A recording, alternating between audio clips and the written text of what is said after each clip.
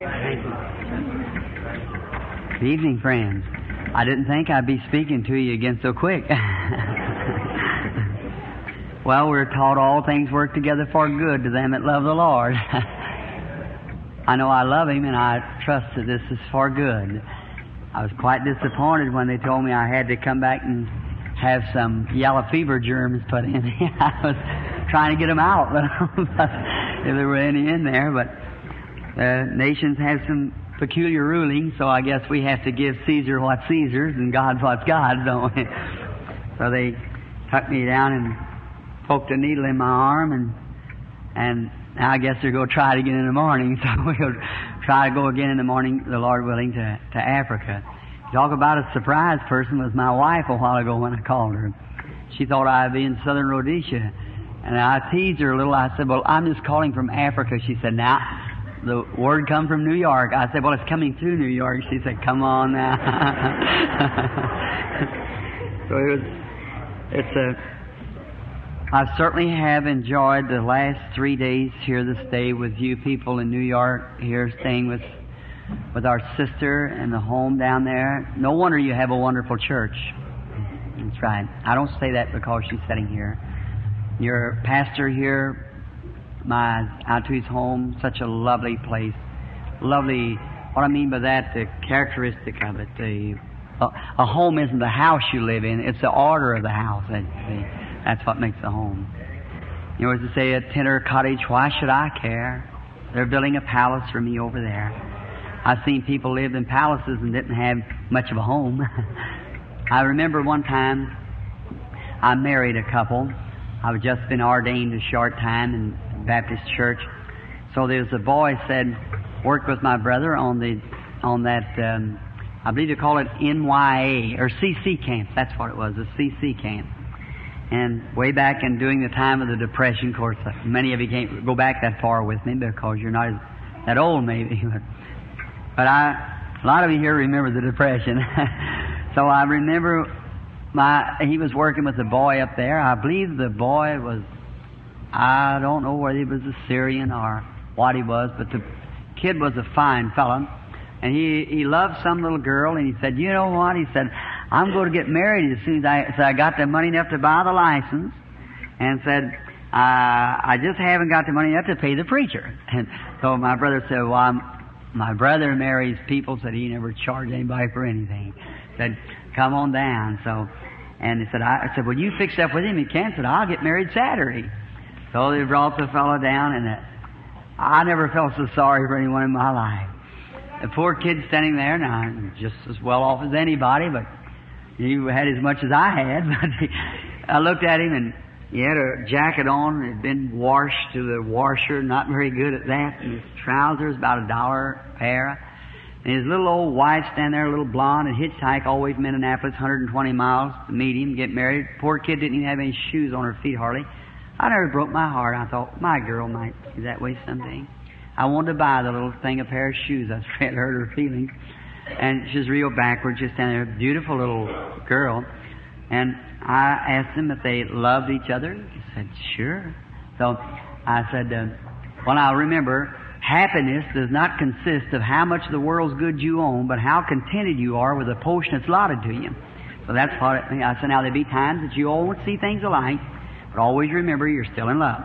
When you see one set in the way and the other don't, I said, give in. If they're wrong, it'll show. After a while, it'll be all right. I said, there's a little bowl in a human heart. It's full of golden oil called love. If it's ever broke, it can be healed up, but there'll be a scar there as long as you live. I said, don't never have. I said, always give to each other and remember that what your vows are. I married him. They didn't have no place to go. Had an old 28 Chevrolet, and the headlights was wired on with baling wire. So he went out on the river at New Albany, where there used to be an old rolling mill, an old switch yard. During the time of the Depression, it went under, box cars, the tracks tore up. He got one of those cars and got him a saw and sawed him a window in it. Went to work for Mingle's box company up there, and they lived in this box car, and they had newspapers for paper on the wall with tacky button. No, I don't know where you know. How many knows what a tacky button is? Oh, I got you that time. Somebody up there does. The ladies, well, it's a tack with a piece of cardboard. You just tack it on. You see, it makes it a hole better. See, like that, a tacky button. You call it. We use them much down in the South. So they had their house papered like that, and then about 2 months after that, a friend of mine married a real rich girl, and he liked me so well. He wanted me to have the wedding, so we had to rehearse it over many days before. And when I married him, he had to go way back in a booth of flowers and kneel on a pillow and so forth to marry him. And they built her a lovely home up on the Silver Heights, which is one of the most, the classiest place that we have in the city, up over facing the river, which is very beautiful up there, and just only very restricted to maybe $25,000, $30,000 home, the cheapest thing you can put up there. I guess theirs cost around $100,000.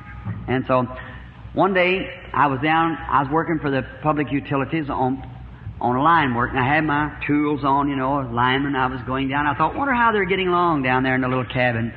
So I was on Saturday, and I was dirty, and I was going along like I was watching the lines down through there. I slipped up close, listening in the house.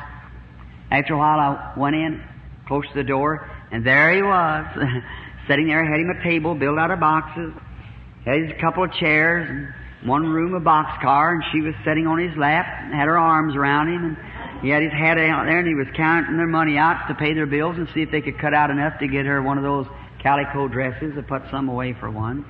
Just as much in love as there was. About a few days before that, I had visited up to the EV night home on the hill, and when I come up, one was sitting in one corner and one in the other and arguing, jealous over some dance that had been at all night. When I jumped up, they run and grab one another by the hand, come to her and say, "Come in, Brother Brandon."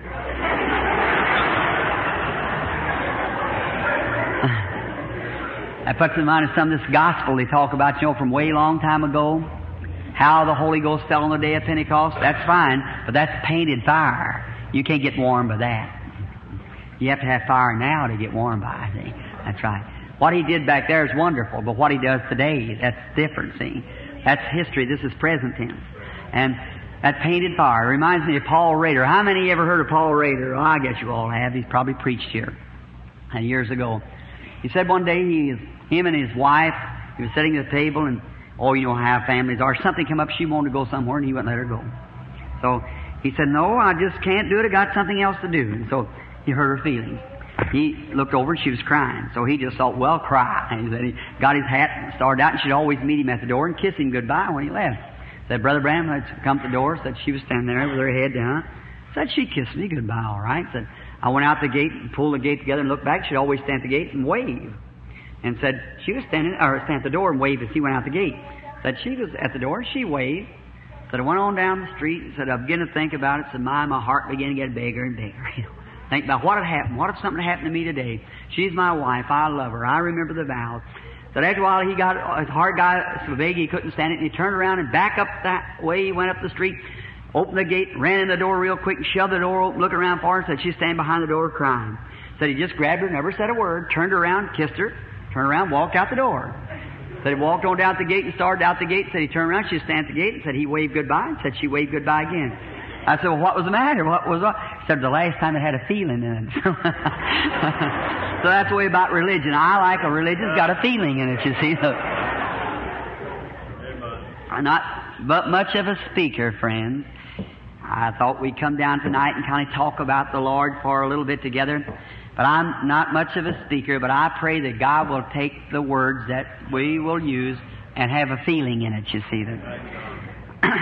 Over in the Scriptures, and St. John, the 11th chapter, I wish to read just a few verses. And usually in the healing services, I'm always fasting and praying, but I've been feasting and talking the last few days. We certainly had a wonderful time, and I've seen this little village of New York. I invite you all to come down to Jeffersonville someday, if you can find it, after being here. You wonder if you was really in a city when you pass by that. It's population about 25,000, so one good wide street goes through it. But I tell you, you'll be welcome. We'll sure be glad to have you anytime you can come by. The latch hangs on the outside of the door down at the Branham place down there, and the only thing you have to do is just pull it and come on in. Now, in speaking, I am a long ways from being a preacher. I don't like to tell people that I'm... One time, when I was first ordained in the Baptist church, oh my, did I like to tell people I was a preacher, because I used to think that a preacher was a sissy. I'd go and somebody told me when I was a kid, said, say you look like a preacher. I'd say, take your coat off. You have to laugh when you say that. I didn't want to be no preacher. And so, I remember when I first got converted, and they give me my license in the Baptist churches, the local exhorter license, to do a little evangelistic work. I'd put my Bible under my arm, and I'd go down the street. When they call me Reverend, I was a full-fledged preacher. Well, I thought I was all right till I really hit some preachers one day, and then I puts it in mind of when I was a kid. My dad, he's from Kentucky. My mother was born in Kentucky, and they went west and lived in Oklahoma. I seen somebody laugh, and I said, Kentucky, there's forgiveness for being born in Kentucky. I said to my little boy, I said, you know, Kentucky's produced some great men. Said, for instance, who, Daddy? Billy. And I said, Abraham Lincoln. He said, yeah. And I said, Daniel Boone. He said, yeah. I said, your dad? He said, oh, Daddy. And so when I said, I remember one time my mother, they went west, and she lived in Texas, Oklahoma. So my dad was a fancy rider. He really could ride, and a very good shot with a revolver. And so he used to go to rodeos and things, and he would ride. He used to try to teach me to shoot a revolver. He'd take those big clay marbles and roll one out like that, and had two revolvers, and he'd take one, shoot under the marble, and knock it up in the air, and burst it with the other before it hit the ground. I couldn't hit a large gun sitting still, so I know that I could never do that. But he could ride good, and so I always wanted to be like my dad. So we as kiddies on the farm, you know, we had an old plow horse, and so of the evening after we get through plowing, I'd go down along behind the barn. They had an old watering trough hewed out of a log. How many ever seen a watering trough hewed out of a log? Say, now we're coming home. Getting right down towards home now. And so I'd get all my little brothers and set them along out there on the side of the bank. And I'd get the old horse where Dad wouldn't notice it, you see. And I'd go down there and pick me a big handful of cuckleburrs and get the saddle and throw the saddle on the old horse and put these cuckleburrs up under there and pull down the hinges, you know, and climb up on him. Well, the poor old horse so old, you know, and stiff and tired, he couldn't even get his feet off the ground. He just bawled with them cuckleburrs there, you know. I'd sit there and take off my hat and say, I'm a cowboy. Ride on this poor old horse, and he just bawled, you know, and just jump like that.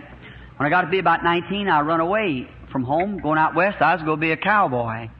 So I landed in Phoenix, Arizona just in time of a rodeo. I went down to get me a pair of chaps, and when I buckled them on me, there's about 18 inches of leather laying out on the floor. I looked like one of these little band of roosters, you know, with them feathers. I said, it's too long-legged out here for me. So I got me a pair of Levi's and went out to the stalls, and they let me in with a pair of Levi's on. So I was watching around. So after a while, they said this Kansas Outlaw was going to be rode by a certain famous rider. I seen when they got that horse in that chute, I knew that wasn't our old plow horse for a long way. They got him up in the chute like this, and he had to catch his catch can when he come through. They opened the bull chute there to let him out. And when he did, this famous rider jumped onto the horse. And as he jumped onto the horse, that horse made about one buck, put all 4 feet, looked like in a wash pan, and he could have thrown the saddle over the corral fence. And when that guy fell, when that horse threw him, the blood was running from his nose and his ears. The pickup's got the horse, and the ambulance got the rider. So this fellow come by and said, I'll give anybody $100 who will ride him a minute. 1 minute. Anybody. And there was a whole big bunch of cow folks sitting along on the fence, you know. I was sitting up there with him, you know. Boy, I thought I was a cowboy. And I seen that. He come right up to me, the caller did, and said, are you a rider? I said, no, sir. No, sir. I wasn't a rider then. When I got around where there's a rider at. And that's the way it was by a preacher. I was a preacher as long as I was in the Baptist church down there. But one day I went to St. Louis. I heard a Pentecostal preacher preaching. That man would preach till he'd turn red in the face. He would buckle his knees together and sink plumb to the floor, catch his breath. You hear him about 2 squares, come up preaching. Somebody said, "Are you a preacher?" I said, "No, sir." My old slow Baptist way, he's going to think of it that fast. That's all. So I don't never be careful about calling myself a preacher from then on. So but what I do know about the Word, I like to talk to somebody else about it. Especially a time like this when my ministry is praying for the sick. And in order to do that, I must come into another world that the people know nothing about. There's just no need of trying to explain it. You can't do it. And I go to fasting about 3 days before my service, and it lifts me up into a sphere there that that's it. And it goes into another dimension that sees things and so forth. Then between the services, I just let down and go out, and I like to fish and hunt and like anyone else. So you see, it's man here, but then God uses man to glorify Him. And what a privilege it is tonight to come here, open up the Bible, and speak to you on a gospel subject. And I pray that the Holy Spirit will just take the message and bring it out to the people. How many believers are here tonight? Christian believers. Wonderful. Now, I tell you what, let's do.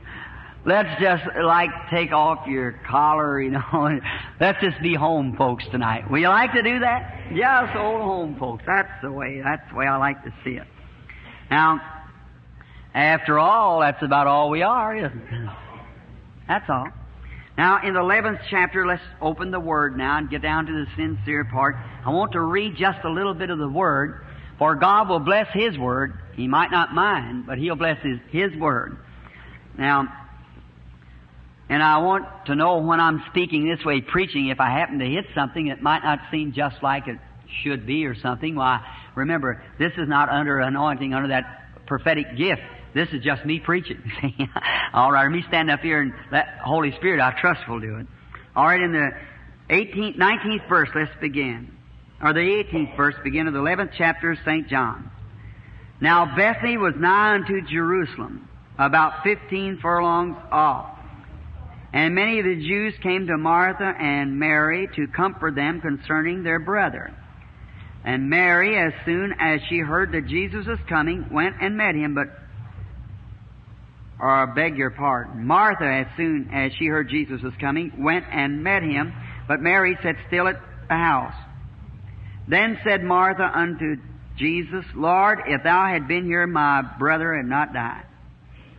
But I know that even now, whatsoever thou wilt ask God, God will give it thee. Jesus said unto her, Thy brother shall rise again. Martha said unto him, I know that he shall rise again in the resurrection at the last day. Jesus said unto her, I am the resurrection and life. He that believeth in me, though he were dead, yet shall he live. And whosoever liveth and believeth in me shall never die. Believest thou this? She said unto him, Yea, Lord, I believe that thou art the Christ, the Son of God, which should come into the world. Let's bow our heads just a moment. Our Heavenly Father, we thank Thee from the depths of our heart tonight for the privilege to be gathered together in this lovely church, a memorial of Christ and of lives that's been dedicated to His service. Today learning that many great renowned people, ones not so renowned of the world, but in the kingdom, has worshipped here in this building. Oh, how I feel tonight standing here on the platform where great men has stood, where great men stand yet, and women. How I thank Thee for having the privilege to be associated with them. Some glorious day in the regions beyond, I trust that we'll all meet there and to think, sit down with Abraham and Isaac and Jacob, Daniel. What a marvelous time it will be in the great St. Paul, Peter, James, John, Matthew, Mark, Luke. What a time. Then we come on down to Calvin, Knox, Sankey, Moody, Wesley, Finney. Even to our brother Brown and them that minister here, Sophia the Washwoman. others down through the age. Then the King, Jesus, He'll be there. We shall lay all the trophies that we have at His feet. Say, oh, worthy art Thou, Lamb, that was slain from the foundation of the world. All that we are is by His grace. And all that we shall ever be is by His grace. We bow our hearts tonight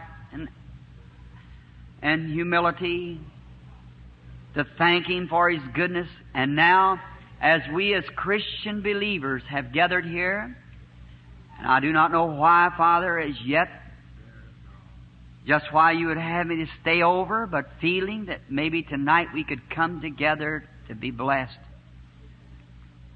This lovely family that I've just been staying with, asking them if there were any blessings that I should render to them, thinking of Elijah of old.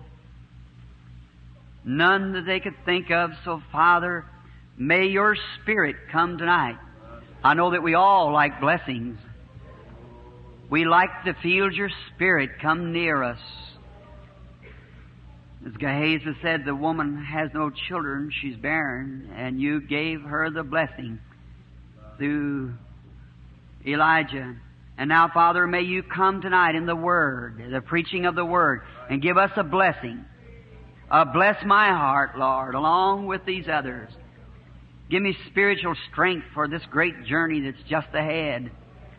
Give those, all of we pilgrims, Lord. We profess that we're pilgrims and strangers. We're not of this world because we've been called out and separated by the Holy Ghost. And now we walk in a new life. There's some in here tonight maybe sick and needy. May while we're preaching, may the Holy Spirit move right into the seat. Amen. And now here's what You do. You just receive it. Grant it, Lord. Service is over. May we go home with joyful, happy hearts to meet the task of tomorrow. For we ask it in Jesus' name. Amen. Now there's no one that can open the Word. We might be able to open the pages that the Word is written on, but it takes the Holy Spirit to reveal the Word. Now, we might take it from a theological standpoint and be able to place our words and our theology and so forth, and maybe cause some effect to be upon the people by our own brilliances, but that's not what we're seeking right now. We want the Holy Spirit to come down in the church and move in the people. Get around in here just now and bless us with His everlasting blessing. And while we're gathered together and the doors shut tonight, just like it was at the day of Pentecost, wouldn't it be marvelous to hear a rushing mighty wind coming from above, filling all the house where they were sitting? Wouldn't that be marvelous? Now He's here, and I believe He wants to do it. I trust that He will. Now, you in here, born-again believers, you have the Holy Spirit. Now the Holy Spirit thrives on one thing. That's the Word. That's what it lives on. It eats and lives. Man shall not live by bread alone, but by every word that proceedeth out of the mouth of God. So, it's the Word. Now, in our little scripture lesson tonight, if we take a text, we'd say, Believest thou this? And we have these scriptures under consideration just for a few moments. And now, let's think of the day of our Master. The reading of the text brings it to a spot in His life that where He had become very popular. He was born with the illegitimate accusation against Him, and He came in the way of a stable. Could you imagine it? In veil, He was Emmanuel. God was in Him. God was in Christ, reconciling the world to Himself. He was a King of glory, came down and tabernacled among man, making Himself subject to death, that He might taste death for all the human race. In spirit, He could not. So God created a blood cell in the womb of Mary that brought forth the Son, Christ Jesus, and God dwelt in that body. Jehovah tabernacled in the body of the Son, which was the Son of God. And here He came to a maid by a barn door. He lived a humble life, no place to lay His head, and He went out of the world through capital punishment in shame and disgrace for us. And now he was the ensign that was to be lifted up. And I am so thankful tonight that he did that for me and for you. And now, after all these years, we have his favor and fellowship with us by skeptics has arose up, and many Bob Ingersolls and so forth has tried to condemn the Word and tried to say, well, it was this way and that way, and it was days past. But we as Christian, Holy Ghost-filled people have the Holy Ghost as a witness of the Word, see? The Holy Spirit is a witness. Now, not only the Word, whatever they want to say about it, that's one thing or another, but we know we have the Scriptures right, for we have the Holy Ghost as a witness. That's the witness. So God looking down through the optical eye as it was, and looked down through the magnifying glass and seeing the end from the beginning. Well, he knew these skeptics would rise and try to twist the Word in and out and like that. So he said, I'll not leave you comfortless, but I'll pray the Father, and He'll send you another Comforter, which is the Holy Ghost, and He will abide with you until 1950 forever. Amen. That's right. Forever. All right. And He would declare and testify of Jesus Christ the same yesterday, today, and forever.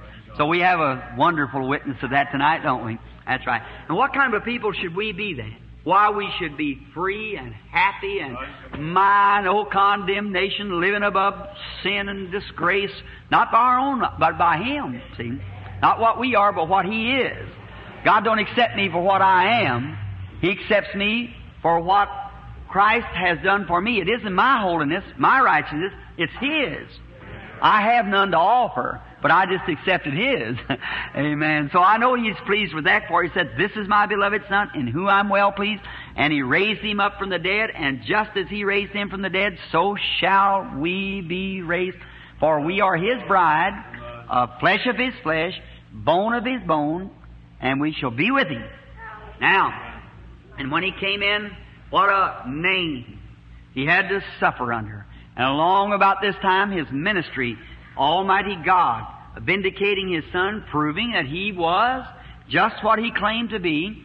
While His ministry, He become very popular at this time because of His miracles and His knowledge of things and His prophetic gifts, that He knew things before they happened. And many people thought He just a holy roller or some type of something, nothing to. But those who loved Him and had a touch of Him know what He was. Now, what a child He was. Let's drop back just a few pages back and pick up His birth. God, before He does any major thing on this earth, He always sends a forerunner of it. He always does. Now, God has angels, and they're all at His command. Do you believe that? They're all at His command. Now, He sends angels, minor. So He sends angels, major angels. Now, when you see Gabriel, for instance, coming to the earth, or a visitation of His, it's something major fixing to happen. Now, Gabriel announced the first coming of Jesus. And we're taught in the Scripture that He will announce the second coming of Jesus.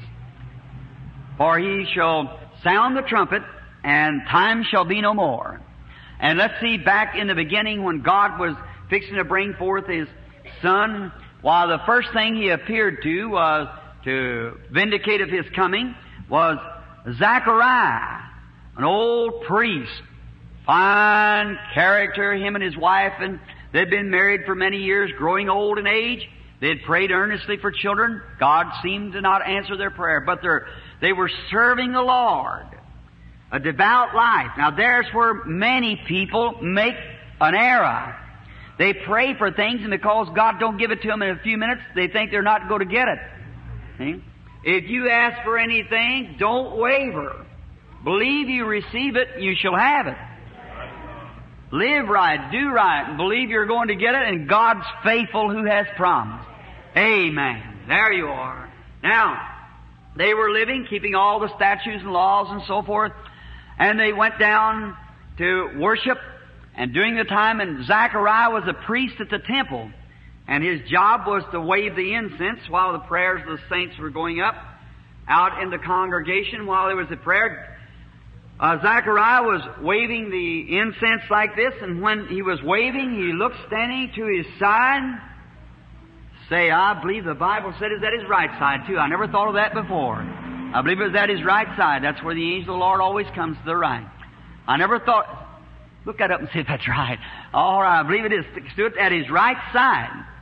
And then when he saw the angel, he was frightened, and he told him that he was Gabriel that stood in the presence of God, and that he came to tell him that his prayers had been answered. He was going home to live with his wife after the days of the ministration at the temple, and she was going to conceive and bring a son, and is going to call his name John. Well, now I want you to notice something. Look here, a minister of the gospel, a clergyman, well learned, but he failed to believe the angel. He said, how can these things be? I'm old and my wife's old. Well, how could these things be? Why, he said, I'm Gabriel, it's sent from God. He said, and because you've doubted my word, you'll be dumb till the day the baby's born, for my words are going to take effect. When God speaks anything, it's got to be so. And then when he said that, why, of course he was smitten. Now looky, seems like at that priest, he can look back in the Bible here. He had plenty of examples of Sarah and Hannah, a few of those back there who after the past the age of bearing received children. But just so routine in his work that he couldn't vary a bit from just what he was taught, and that's about the condition the church is today. Isn't that right? Just your regular routine, and it's usually God comes around and interrupts that all the time, That's there with his program. Now, then he failed to believe it, and he was smitten dumb, and was going to be, and he came out and beckoned to the people, but he went home, and he was with his wife, and she conceived and hid herself for several months. About 6 months later, I can see a little virgin by the name of Mary. She lived in the meanest city there was in the world, Nazareth, worse than New York. So then, here, I was thinking of the Bowery when I said that. Just a moment. I was down there today. All right. Oh, how my heart went out for those people. I wish I lived here. I believe I'd just like to go down there and just, them poor human beings in that condition. My heart bleeds for them. I think anybody's got any heart would see a human being laying soaked in like that. What a condition. Oh my. Then give them legal license to sell the stuff. There you are. That's a shame, isn't it? But some glorious day the kingdoms of this world will become the kingdoms of our Lord and of His Christ.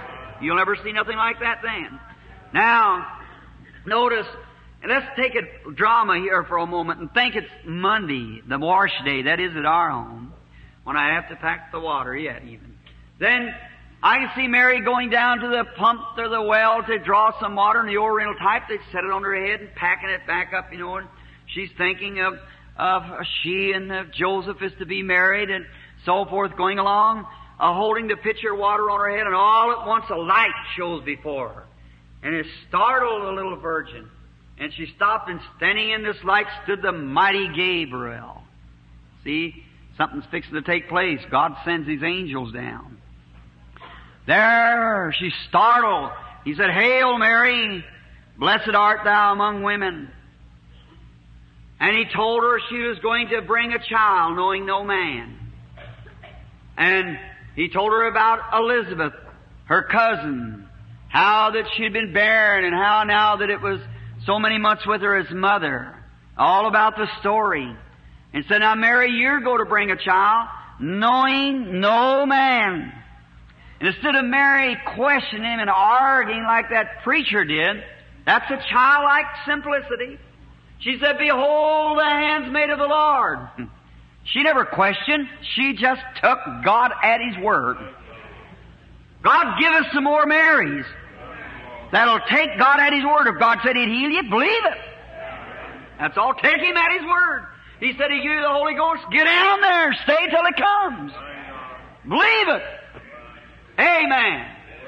Brother, I'm beginning to feel a little religious right now. I guess that's all right. I'm at home, am I? All right. Oh my. Notice that just take Him at His word. And she started praising God before she even had any sign that it was going to be done. She didn't know. She never waited till she felt life.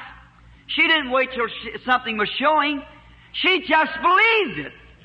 There it is. Say, well, Brother Richie prayed for me last night, but I don't seem to be any better. You'll never be like that. Take God at His word. Start thanking Him for it. Amen.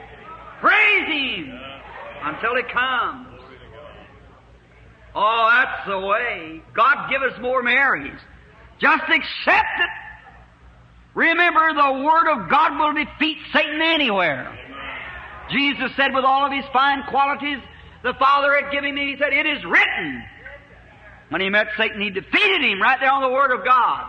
Brought it down to a, say I'm too loud. Brought it down to a place that anybody, the weakest of Christians, can defeat Satan on the Word of God. When you got the promise, hold on to it. God will bring it to pass. All right. She believed it. No matter what anybody else thought about it, she had the Word of the Lord. All right, and she wanted to tell somebody. You know, usually when you get something from God, you want to tell somebody else about it. Here she's going around testifying that she's going to have a baby, not knowing any man, before there's any life or anything. If Mary could do that by something that had never happened before, how much more ought you to do it when you're sick and take Him at His word? Thousands are healed every year. You ought to take Him at His word. Why, Mary had nothing for an example. The only thing she had was the Word. You've got the Word plus millions of examples. Every day. Hallelujah. The word hallelujah means so be it. Hallelujah means praise our God. And He's worthy of all praises. Now, I see her, just happy and rejoicing, and she heard about Elizabeth, and she wanted to share the blessing. That's usually the way Christians do. Right up into Judea she went to share the blessing with Mary, or with Elizabeth. And I see her getting up there in Judea, to share the blessing. I can see Elizabeth sitting, maybe doing her knitting. And when she seen Mary coming, she threw aside the crocheting or knitting or what it was and run out there and grabbed her in her arms and began to hug her and kiss her. Well, they had feeling. You know what's the matter with the people today? We're getting away from that. Don't feel for one another. Well, it used to be when I was a kid, if the neighbor got sick, we went over there and cut wood for him, helped them fill the silo, cut their corn, and Mama would go down and wash up the kids and get their breakfast for them when somebody was sick. But now you don't even know your neighbor's dead unless you read it in the paper. There's no feeling. The Bible said, because iniquity abound, the love of many shall wax cold. There it is. Well, when my daddy would need $50, he'd go over and borrow it from the farmer friend. He'd pay him back when he sold the crops. Well, you couldn't borrow $5 now without a $50 security. That's right. No feeling, no trust. God have mercy on a people falling away. That's true. All right. Affections. Love for one another. That's right. They go around here not long ago. You go downtown, you see somebody, instead of saying, howdy do, or something like that, they just pass a little silly grin, look over like a possum had been in a blackberry patch somewhere. Looking over like that, just a little old silly grin. Maybe like that. Oh, you know what I like? I like an old-fashioned pump handle handshake. When I was down in Miami with Dr. Bosworth, there was a place down there was having some duke's wife or some great big name for some duchess, I believe they called her. And she'd donated the ground, and she thought she was just about as big as they had to come, And so they're taking me back after the anointing. I've been preaching or praying for the sickness back in the tent on the outside, trying to get around to myself. Brother Bosworth said, now Brother Branham said, we don't want to burden you, but the duchess wants to see you. I said, is she sick? I said, no, she just wants to see you. I said, well, she no more than anybody else.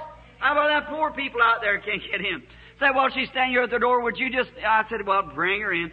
And here she come walking in. I'm not making fun of anybody. But here she comes in with about enough clothes on to put in an aspirin box. That's right. And she had a pair of glasses in her hand on a stick like this. Hold it out. Look, you know that woman couldn't see through glasses like that. Out like that. Just putting on the dog. What are you anyhow? Come out there, them glasses held before her like that. She said, "Are you Dr. Branham?" I said, "No, ma'am." I said, "I'm Brother Branham." She said, "Dr. Branham, I'm Chom." She had her hand. I said, "Get it down here so I'll see you when I know you again." That's what it is. What are you? 6 foot of dirt. Amen. No better than nobody else. That's right. 'Cause you got a little money, that don't do any good. When you die, there's no pockets in a shroud. Let me tell you, brother. I was standing by a museum not long ago, and there's 2 boys looking at the analysis of a human body. A man weighs 150 pounds, worth 84 cents. Now, who are you?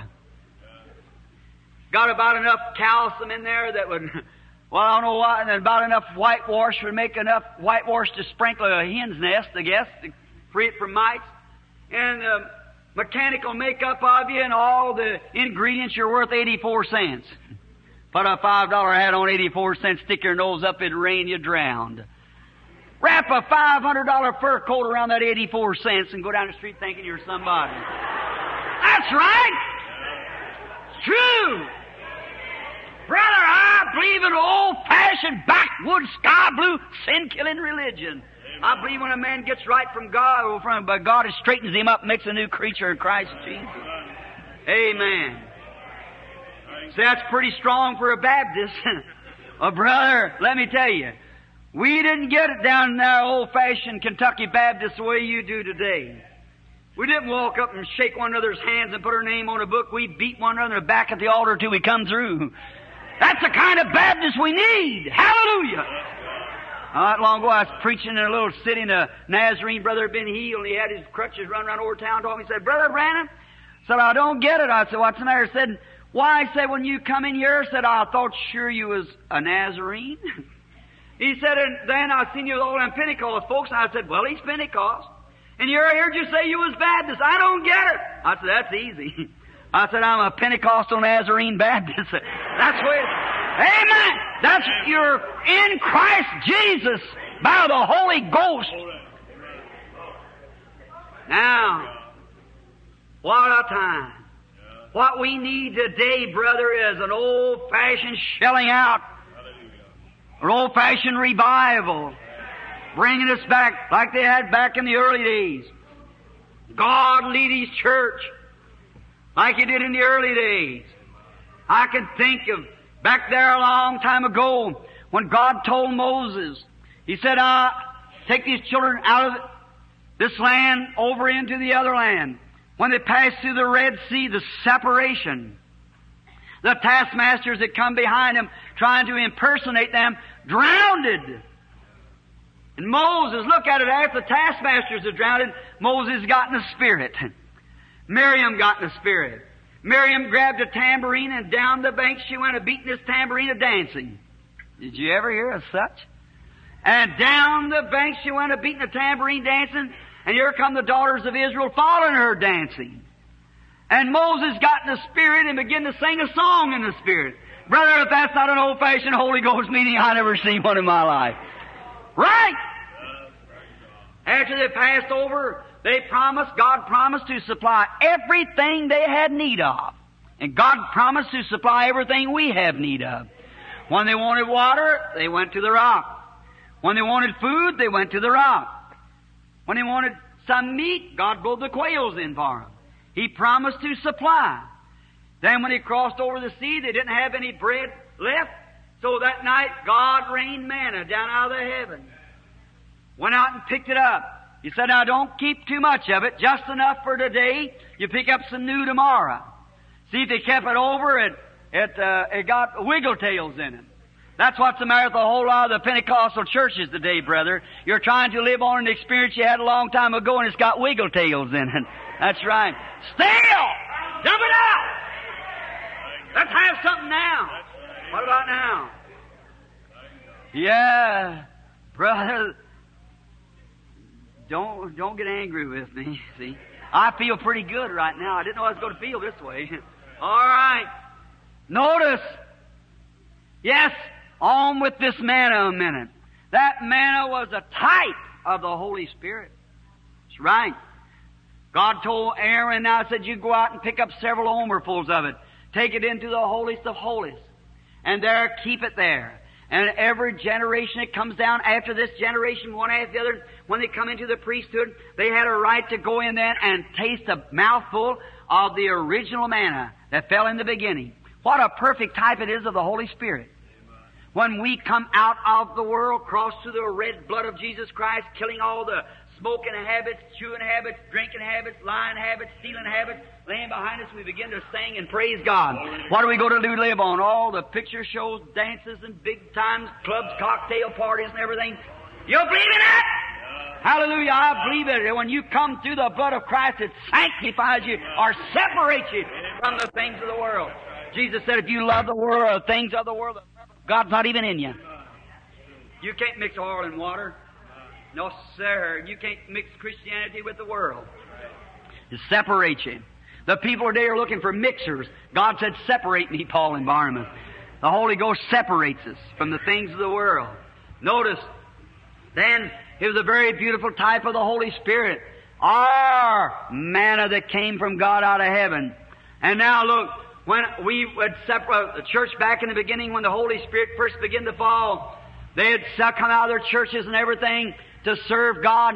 And then when come a sound like a rushing mighty wind come from heaven, filled all the house where they were sitting, manna coming down from God out of heaven, began to fill the church, and they run out into the streets of screaming and talking in other languages and having such a wonderful time till people said, these men are drunk.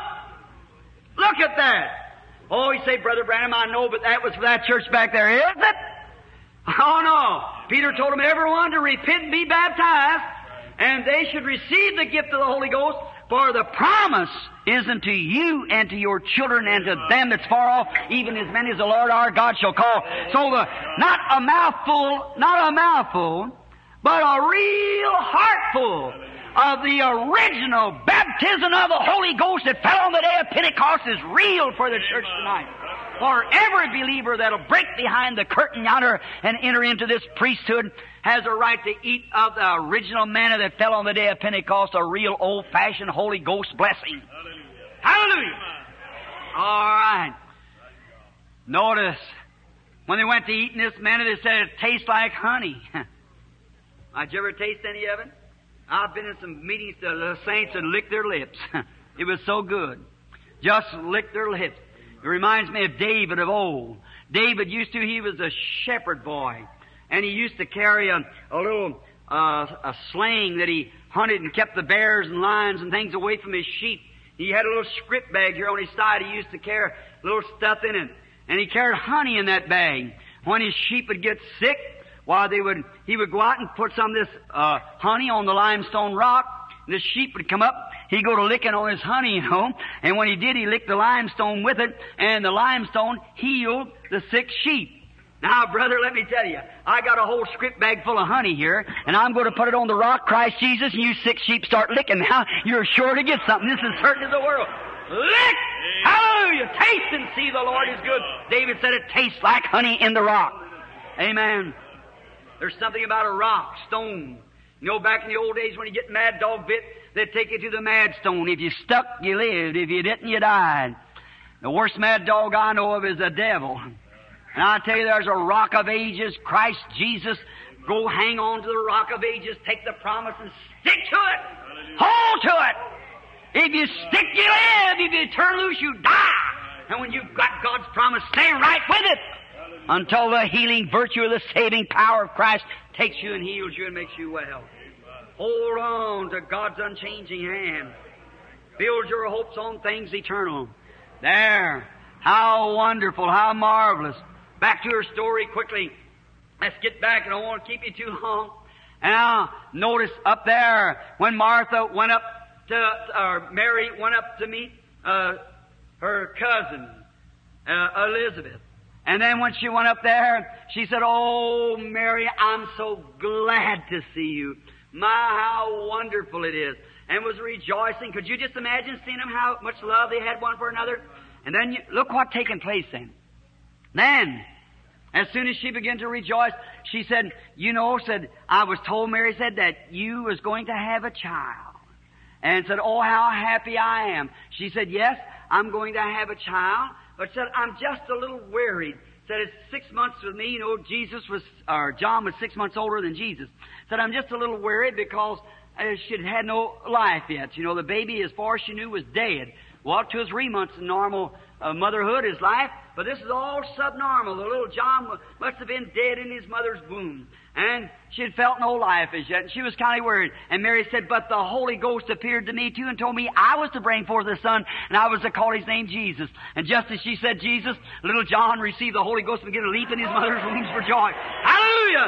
The first time that the name of Jesus come to mortal lips, a dead baby got the Holy Ghost and began to leap. If it brought a dead baby to life, what ought it to do to a church that claims to be born again? Hallelujah!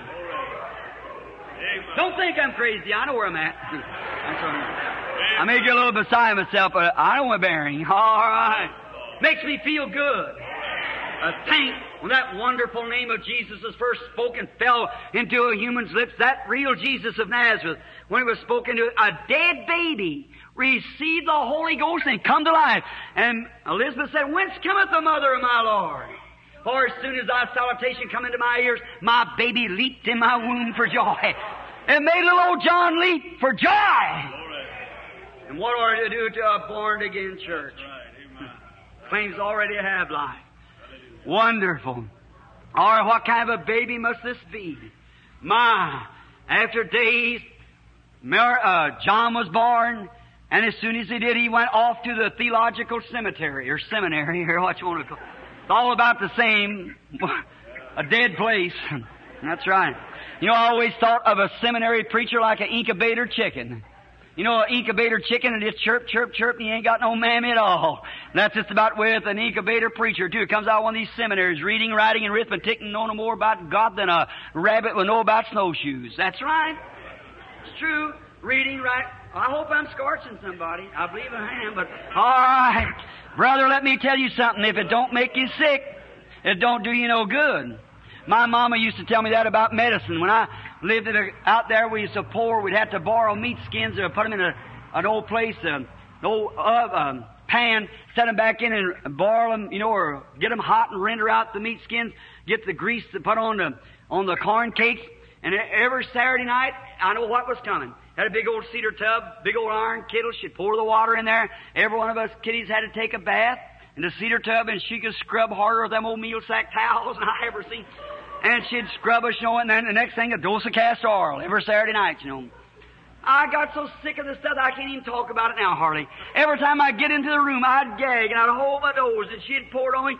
I said, Mama, it makes me so sick, I can't stand it. She said, if it don't make you sick, it don't do you any good. So, brother, hold on. That's right. If it don't upset you a little bit, get your Christian digestive organs working just right. It might help you a little bit. That's right. Amen! What the church needs today is a good old-fashioned St. Paul's revival in the Bible, Holy Ghost back again. Men and women who live what they profess to be. Anything I hate's a hypocrite. That's right. Go along today and see people the way they do and act and carry on. I was out in California a few days ago, and I went down there to a place where this go have me said, come down and speak. Now I went down there. Now, all right, get your shock-proof jackets on. I was going down there, and this minister said, now my wife is a saint, Brother Branham. I said, I'm sure glad to know that. Said she plays the piano, and I walked up there, and she had on enough of this here manicure on her face, or what you call it, and her hair was all fringed out like that, and she had fingernails on the top of hers like that, and a great big long earrings hanging down, looked like a devil been riding on her neck and using them for her stirrup, and looking out like that, and her eyebrows way up like this, and she turned around and she said, are you Brother Branham? I said, brother, did you say that was a saint? Said, yes, Brother Branham. I said, she looked like a haint to me instead of a saint. Of course, she couldn't. I said, what we need to do is a little cleaning up in the church. Hallelujah! Old-fashioned baptism of the Holy Ghost back in the church. There's so much of this creed and carry on we have. Amen! Walk down on the beach there, and there them women profess they have the Holy Ghost laying out there stretched out before men in bathing suits. Brother, this might make you vomit, but let me tell you something. I've got a girl coming on myself. I said, what are you doing, lady? I said, isn't that your father a minister? Said, yes, sir. I said, well, she said, I'm getting a suntan. I said, if my girl ever stretches herself out like that, she's going to get a suntan, but it's going to be Charlie Branham's son. Give her a tan with a barrel slat and bring her home. That's right. I'd tan her. She'd remember it a long time, too. Amen. Going down like that. Oh, it's just how they got. You let down the bars. An old Methodist preacher was preaching not long ago. He sang a song. He said, we let down the bars, we let down the bars. We compromise with sin. We let down the bars. The sheep got out, but how did the goats get in? You let down the bars. That's what was the matter. Amen. Don't hear very many amens about it, but that's the truth. Amen. Right. Come back to the you and I. Hallelujah. If you want God to return to you with blessings and things, get back in the harness again. Preach the gospel. Stand on it. It's either right or wrong. If it ain't right, forget about it. God's Word says it is right, and stay with it. Amen. It'll wring you and twist you and search you and scratch you, but it'll fix you up just right. Don't you worry. He's got some healing balm to pour in. All right. I can see then this little John, instead of going out to the seminary to begin to learn all of his such stuff as that. What we need today is a revival. Right. Back to the gospel. Power, separation. It's true. And I can see back there, little old John out there praying to the Lord. After 6 months, well, of course, after his birth come Jesus. We know the Christmas story, how Jesus came on earth. Then at the age of 30, John the Baptist came out of the wilderness of Judea preaching, saying the kingdom of heaven is at hand. Repentance! Now, sir, and when he did, he didn't have his collar turned around the back and some tuxedo coat on. He had an old sheepskin wrapped around him and some kind of a lambskin belt around him like that. But he preached this, a sermon that stirred all the regions around about Jerusalem and Judea. That's right. God give us some more Baptists like John. He stirred the regions. What was it? His eloquency? No, sir. Because he had such a great speech? No. Psychology? No. He preached Christ. And the preaching of Christ will stir the people. True. No matter it's in its simplicity, it's just the greatest drawing card the world's ever known is the power of the gospel of Jesus Christ. Not long ago I seen a picture in a paper advertising St. Clair gasoline. Said that 1 gallon of St. Clair gasoline and a big enough motor could lift the Sphinx so high off the ground. I said, look at there, they're advertising that around the world. And I said, and 1 drop of the blood of Jesus Christ will raise every sinner to a saint and every sick person to health again. That's right. And then make fun of me for teaching it. But I believe in the old-fashioned, bloody gospel of Jesus Christ. I believe there's nothing else save in the world. None of our psychology and all of our church joining and shaking hands and forms of baptism has nothing to do with it. Without the shedding of blood, there's no remission of sin. The blood of Christ that cleanses us. The life is in the blood. It's not in the church, it's in the blood. Amen. All right. Notice, then at the age of about 30, John come out preaching. Then one day, we get to our story here. I can see Lazarus come up and say, oh, there's a great prophet down yonder. And he's his own, telling Jesus that it's come down and see him. Jesus went with him down to Jordan. I can see him come walking down about 11 o'clock in the day. And I can hear the little old John across the pond over there. The crowd's got so big they had to stand him on the other side. The priest on the other side saying, Rabbi, do you mean to tell me that there will come a time when the daily sacrifice will be taken away? He said, there will come a time when a man will die for the sins of the world. I can hear the priest say, oh, you're wrong, Rabbi. He said, there will come behold, there comes the Lamb of God that takes away the sin of the world. He said he knew him because there's a sign following him. He's seen him coming with his blue robe on, walking down through there, and his hair blowing. John fainted, or Lazarus, and fell to his feet. Jesus walked straight out into the water, was baptized in obedience to the Father, walked back out to the bank, and the heavens was open, and God said, this is my beloved Son, in whom I'm well pleased. Come hear him. He started out in the ministry, and the powers and signs began to follow him. Devils begin to scream. The preachers called him a devil, and the devil called him the Son of God. Just about as bad today. See, I'm scorching preachers with some means. I don't mean that to be you, my brother. I'm glad he's all right. But it is. You can go talk to a preacher about the signs and wonders. That's the devil. And the devil will turn back and say, it's the power of God. There's the difference. Like Paul and Silas up there one night, and all them people were saying, these are imposters. These men turned the world upside down. They're imposters, the preachers. And the little fortune teller sat on the street and said, they're the man of God to tell us the way of life. If their devils recognize it before people profess to be Christians and believers. That's right. They recognize the power of God. They have some conscience of what a spirit means, and all we know is just a little reading, writing, and arithmetic, and a little self-made knowledge. I tell you what we need today is an old-fashioned revival. A man to get down and pay the price and lose sight of the world and what's around him. He can move into a sphere with God and tarry there with the Holy Ghost until power comes. Amen. Pentecostal people, you had that not long ago. You did run well. What hindered you? Is that right? True. You let down the bars. And every church that ever let down the bars is put on the shelf. That's right, and God started something different. All right. Warm up to God. Come back to Him. Throw your heart out to Him.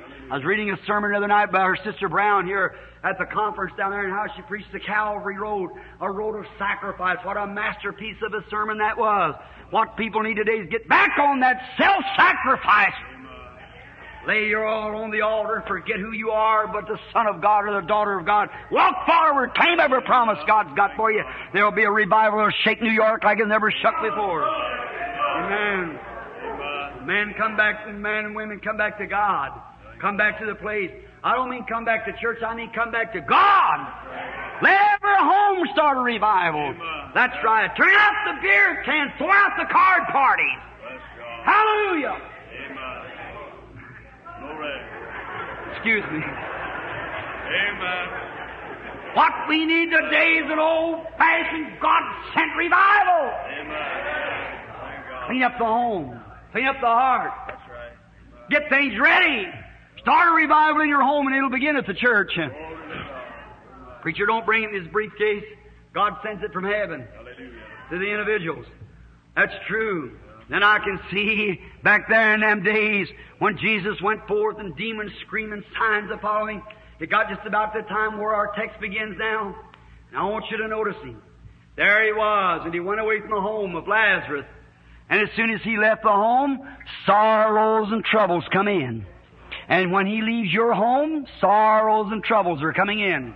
They're headed your way when he leaves your home. In this case, he wasn't driven away. He went away because his work called him, and Satan seen the advantage of it. So he strikes Lazarus down. I believe Jesus knowed all the time that Lazarus is going to die. For I can prove it with the Scriptures.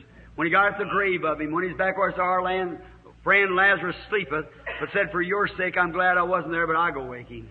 When at the grave he said, Father, I thank thee, thou hast already heard me. But I said it just because these were standing by.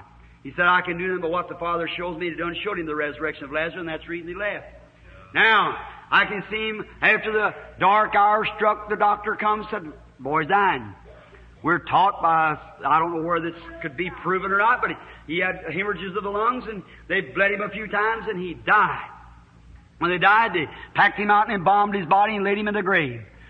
First day passed, oh, how sad. Second day passed, oh, how sad. Third day passed, my. Fourth day, Lazarus down there and the skin worms are crawling in and out of his body. Corruption had set in. The saddest hour that little home had ever seen. You know how it is. You had death in your home.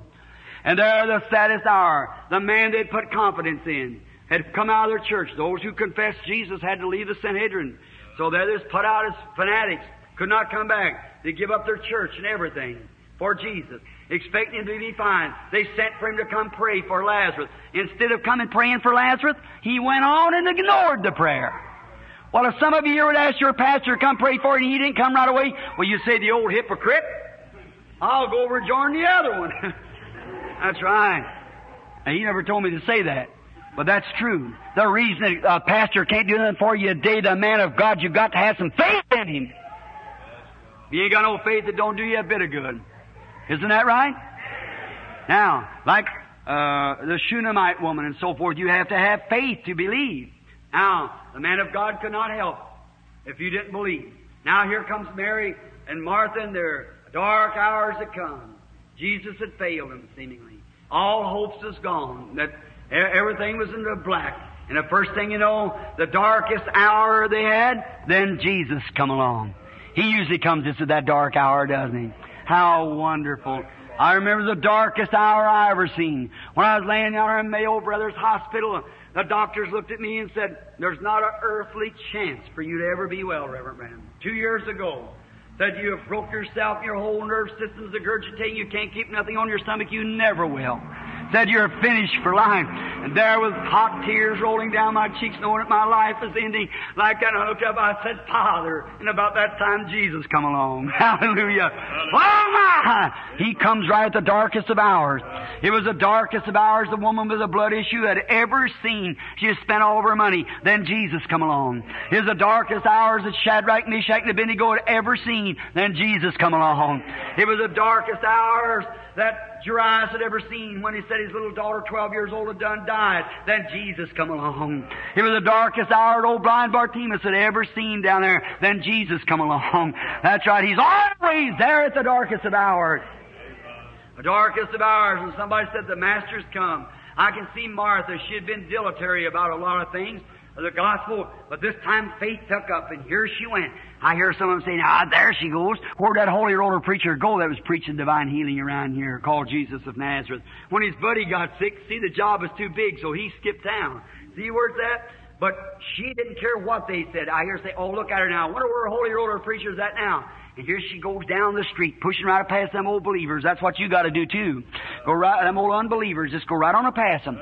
Went right on out into the country. And when she seen Jesus, now it looked like she could have berated him. Looked like she had a right to. What if she'd went up and said, now looky here. This is a 1950 virgin, after 51. Why didn't you come when I called you?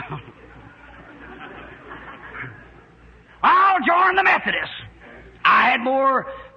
They treat me better over there than they do over here. That's the reason you can't get nothing done. If she had took that attitude, the miracle would never happen. It's your attitude towards the divine gift of God which determines what's going to happen. Always. Watch them on a platform sometime in a healing service. Watch the attitude they come in. Here the other night, I remember a lady come up there with just about... didn't have enough faith hardly to get to the platform. She'd been in prayer line after prayer line. I know the woman was going to get well. I seen her coming up there. I knew it wasn't. She didn't have the right attitude when she came up to get well. She can't do it. I said, the Lord Jesus bless you, sister. Lord, may He heal you. That's all I could say. See? But it's just not there. She'd been here and there and everywhere. You see them like that. You can't do that. You got to take God at His word. Here a few weeks ago, a man come up to me and he said, Brother Branham, said, I went out and I tried Freeman. He couldn't do me any good. I went to Osborne. He couldn't do me any good. I went to Ogilvie and he couldn't do me any good. I went to Roberts. Said, now I've come to you. I said, you're going away the same way. That's right. I said, you're going to the wrong person. Go to God. Not to some man. What can we do? Nothing. It's Him that's already done it. Just to believe His word and accept it, it'll take place. But until then, it won't do you a bit of good, no matter where you go. You're going away from here just as disappointed as you went in the other places. Because your heart isn't right with God. Or I don't say it was any moral acts now, but if your heart isn't right with God, you can't believe. That's true, so he went away the same way. Now, look, when Jesus came along, Martha went out to him and she said, now look, instead of upbraiding him and scolding him, she went out and the right kind of an attitude, she came to him, she fell down at his feet and said, Lord, if thou would have been here, my brother would not have died. Oh, now you're getting somewhere. Now, look how she regarded that gift of God. She said, Lord, that's what he claimed to be. Do you believe it? Said, Lord, if thou would have been here, no matter whether you come or whether you didn't, that's all in the past now. Whether you come or didn't, that doesn't matter. But if thou would have been here, my brother would not have died. Now, I believe what Martha saw in there, she'd been reading the Scriptures, and she seen where that Shunammite woman back there, when Elijah come out, blessed her, She brought forth a son. When he was about 10 or 11 years old, he had a sunstroke out in the field. He must have, because about 11 o'clock in the day, he cried, my head, died on his mother's lap. And mother said, now you saddle an ass and go forward for me, and don't you check, lest I tell you. Said, go to the man of God, to Mount Carmel. Her husband says, neither Sabbath or new moon, he won't be there. She said, all will be well. I like that. I like that. It'll be all right. Don't worry about that. I'll go. All right. And then she said, well, now wait, the boy's dead. But look, she didn't know whether Elijah was going to raise the boy or not. But she knew this, that God in that age was operating through His prophet. God was in the prophet. And if she could get to the prophet, she might not get the resurrection of the child, but she would know why the child died. If she could only get to the prophet, because that was God's representative in heaven then.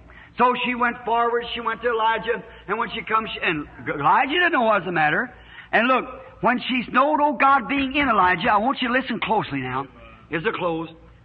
He said, now look. He fell down, Gaza had jerked her up. My, that was awful around his master. She said, why did you deceive me or don't deceive me? And he recognized then when she explained that the baby was dead. He said, Gehazi, you take my staff and you go lay it on the baby. Now I think that's where Paul must have got the doctrine of laying handkerchiefs on the people and took off his body. Elijah knew that God was in him, though he was a man, but God was in Elijah. Do you believe that? God was in his prophet. Now listen to this on divine healing here just a minute. And now Elijah knew himself that what he touched was blessed. But if he could get the people to believe that. Paul, the people recognized the Holy Ghost in Paul because they seen the way, the operation of the Holy Ghost, God vindicating it, they had it. He was God's prophet. And so they seen that. He was God's mighty one, the apostle.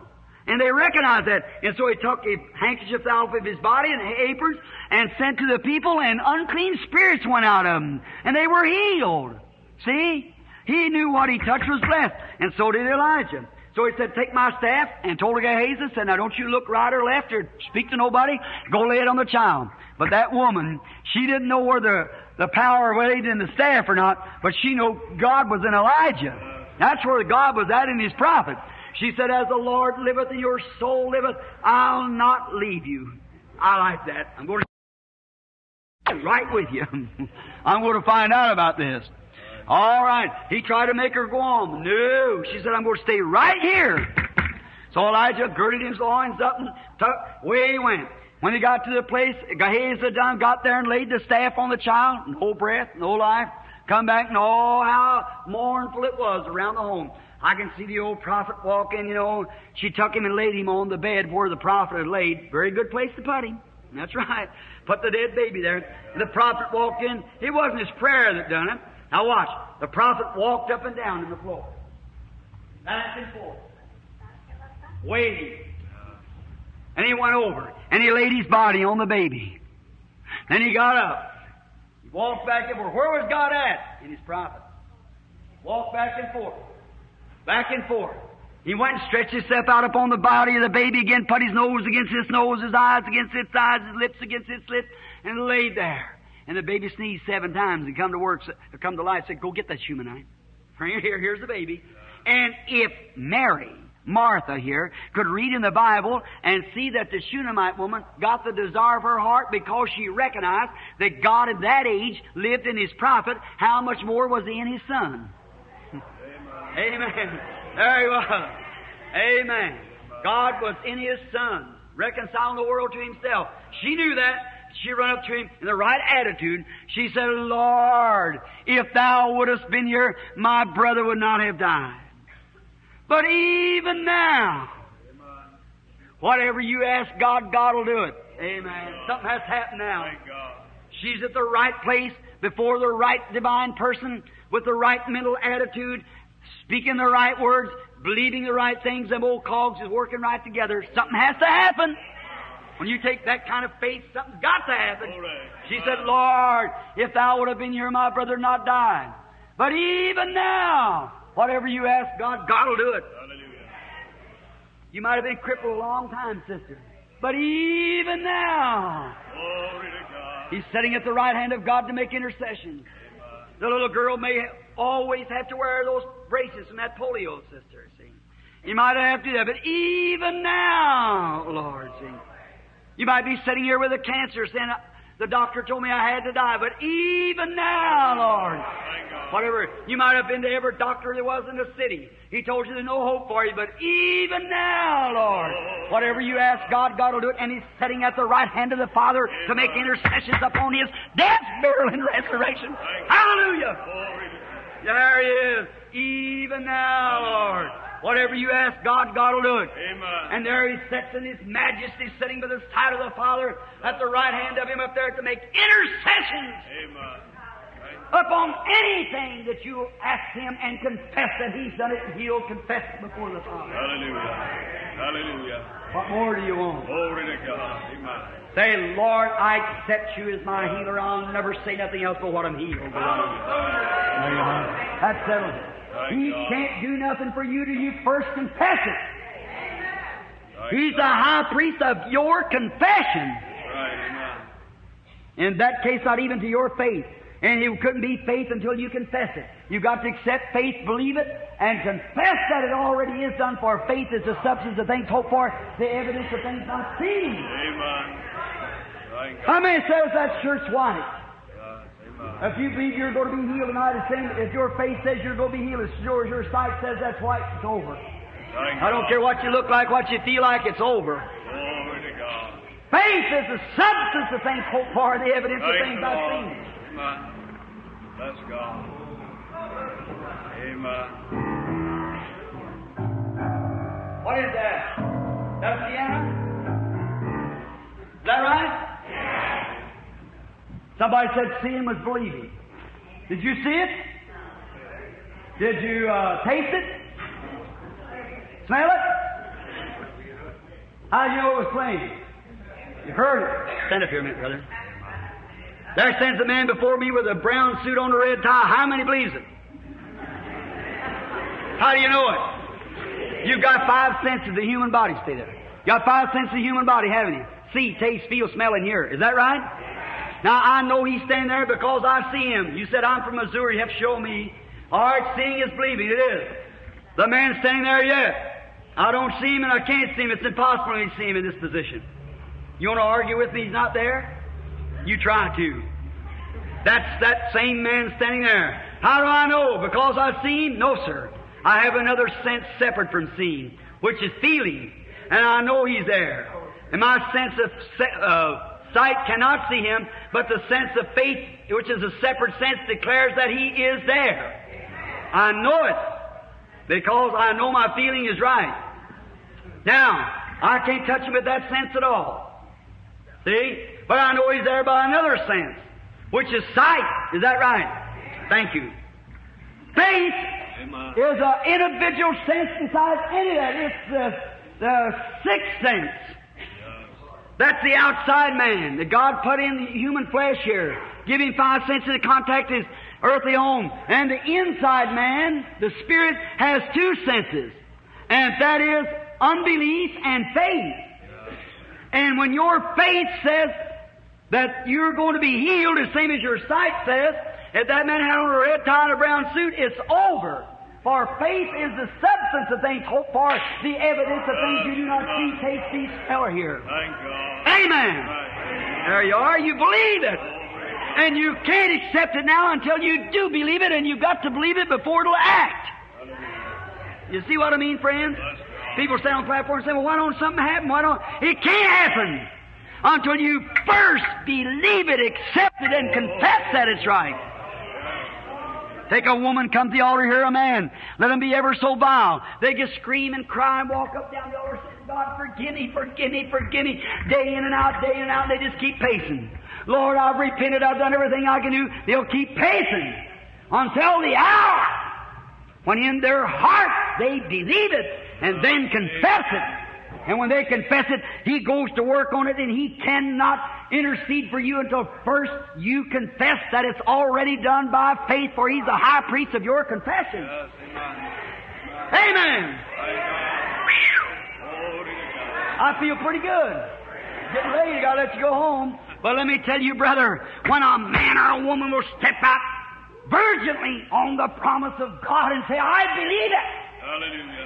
Walk out in the street saying, I believe it, I believe it. Bless the Lord. I believe it. then it's going to happen. Telling it is done. Actual Abraham, 25 years before the baby was ever born, he confessed that it was going to be so. Bought up the pins and the bird eye and everything got ready. That's right. Brother, I'm telling you, then after 25 years after he received the promise, the baby was born. But he believed God and know that he was able to keep that which he had said he would do and keep his word. So faith is the substance of things hoped for, the evidence of things you do not see, taste, feel, smell, or hear. The old hypocrite sitting in the church saying, I never seen nothing done. You are... I better let you go. Let me tell you, brother. Let me say what you need tonight. What you need tonight's an old-fashioned stirring in the soul. Until I went into a place not long ago and was having a healing service in the back of the room, the psychopathic cell. I went back there and there was lunatics sitting there in their straitjackets and things. There sat a beautiful young lady sitting there. I said, how do you do? You got your patient? She said, I'm the patient. I looked down at her. I said, what's the matter? I said, I don't know, sir. She said, when I was a little girl, said I took the road that's wrong. She said, I was raised a Catholic. She said, and then they picked me up for a prostitute, sent me to the Good Shepherd's home. I served a time. Said I come back from there and said, went right back into it again. Said then they picked me up and sent me away to woman's prison. I served 2 years there. Said I come right back, a drunkard, a cigarette fiend, and come right, beautiful woman. Come right back, and she said, I did it again. They told me I ought to change my religion. I went over and joined a certain church, and I went down and I prayed the way they prayed, and I've tried everything, and I was still just as much prostitute as I ever was. I said, you've never touched God yet, sis. She said, I said, let's pray. She got out and she prayed, and I tried to speak to her. She said, well, Brother Branham, she said, I believe I'm going out. I said, no, you're not. I said, you're going out to do the same thing. I said, look, lady, it's the devil. I said, you don't want to do that. A woman as pretty as you are and made the way you are would be an idol for any man's heart. Don't you like to be a little mother and have some children like other ladies? She said, I've always wanted, Brother Branham, and said, I can never have it like this. I said, you don't want to do that? She said, no. I said, something drives you to it. She said, that's right. I said, it's the devil. She said, I always thought it was. And I said, but Jesus Christ, the Son of God, said, in my name they shall cast out devils. Believe this? And she said, yes, sir. We went to prayer there for a little bit. After a while, the power of the Holy Ghost come. I never said a word. Just praying. She raised up them big black eyes with tears dropping down. She said, Brother Branham, something's happened to me. I said, it's over now, sis. Amen. Hallelujah. Over now. Why? She'd waded into the blood of Jesus Christ and it cleansed her. The demon powers, she got married last year and she's going to have a child now. What's the matter? The blood of Jesus Christ cleansed her. No matter how much this, that, and the other, you've got to have something strike you, brother, vital. That settles it forever. That's faith. Jesus is the high priest of your confession. Whatever you confess that He's doing, He'll do. A lot of people look at symptoms. You say, well, Brother Branham, my hand's no straighter. It'll never be as long as you look at it. We don't look to that. We look to God's promise. Talk about symptoms. Look at Jonah down the belly of the whale. If anybody could have had symptoms, he had them. Backslidden, hands tied behind him, out on the sea, a storm come up, pitched him out, whale swallowed him, went to the bottom of the sea, and he feeds when he feeds, he goes down, rests his fins on the bottom of the sea, and there he was down there with a belly full of backslidden preacher, laying down there on the banks, down there under the sea, a storm on the sea, backslid. What a condition he was. He looked this way, it was whale's belly. He looked that way, it was whale's belly. Everywhere he looked, it was whale's belly. You know what he said? He said, I'm not looking at that whale's belly. He said, they're lying vanities. He said, Lord, once more I'll look to your holy temple. Hallelujah. He didn't see whale's belly, he seen God's temple. For he knew this. Well, when that temple was dedicated, Solomon prayed and said, Lord, when the Holy Ghost come in that fire and settle down behind the holy place, Solomon said, if thy people be in trouble anywhere and pray, then you hear from heaven. And Jonah believed that God heard Solomon's prayer. And he said, I'll look to your temple. And it made that old whale kind of feel funny. And God put an oxygen tank down there, kept him alive 3 days, and took him right on over to Nineveh. And if God could do that and would hear Jonah's prayer in the belly of the whale, there's none of you that bad off tonight. No symptoms like that. Certainly not. You're at least here on the ground yet. And if God would hear Jonah's prayer, and Jonah praying like that, and God respected his prayer to an earthly temple, where an earthly man dedicated, And a prayer of an earthly man had went up over the temple, and Jonah could believe that and make the whale throw him out. How much more ought you and I, sitting in the little sicknesses, I'm going to look to thy holy temple, where the Son of God sits at the right hand of the Father, making intercessions upon our confession. Thank the Lord. Brother, I wish I was twice my size. Maybe I could feel twice that good. I feel pretty good right now. That's right. Amen. Thank God. Got my hand in a honey jar. Licking as hard as I can. You may call me Holy Roller, so go ahead. You're going to brand me that way anyhow. I might as well have a good time while I'm standing here.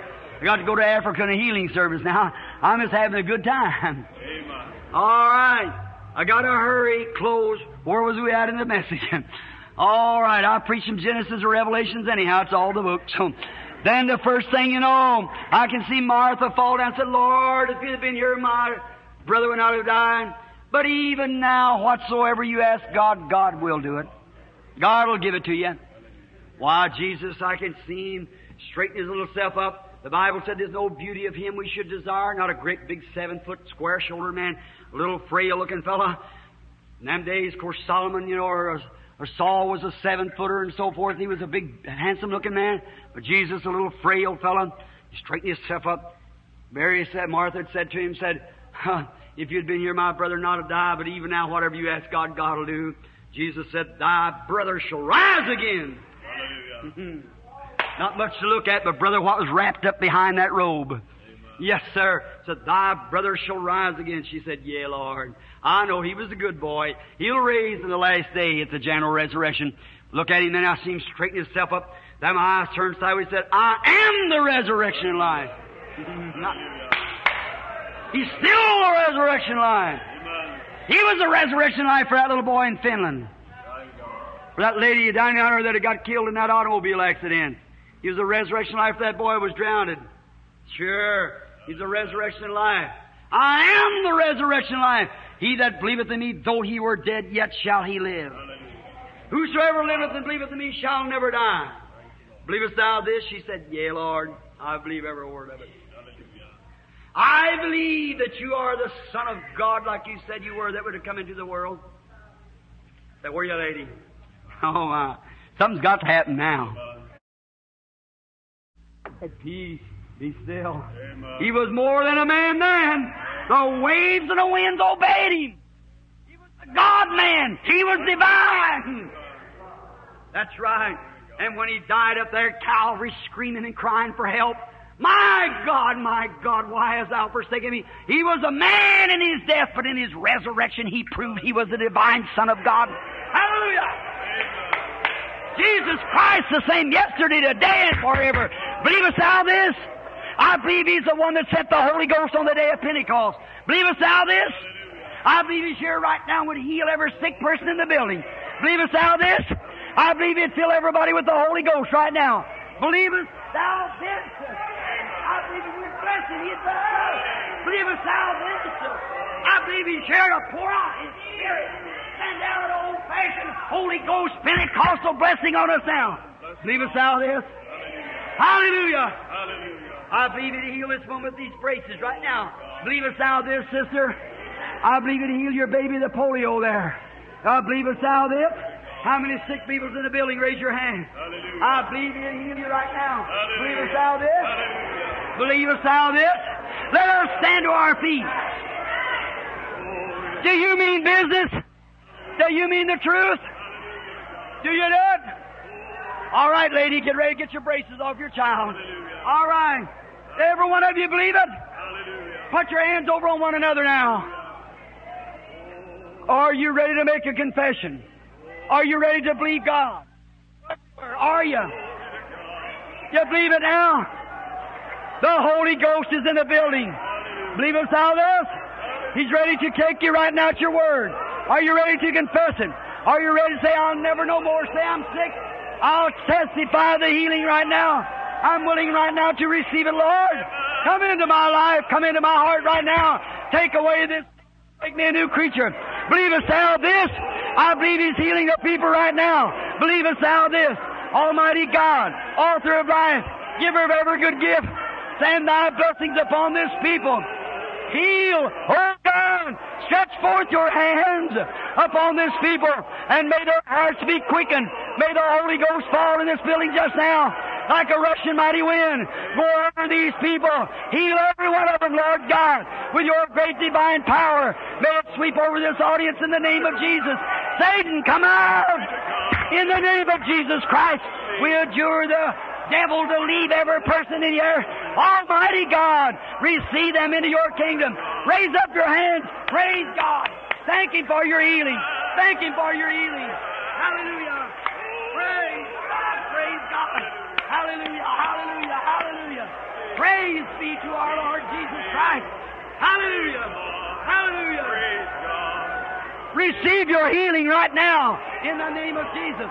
Testify. Tell your neighbor, I'm healed. I'm healed. I believe. With all my heart, I believe.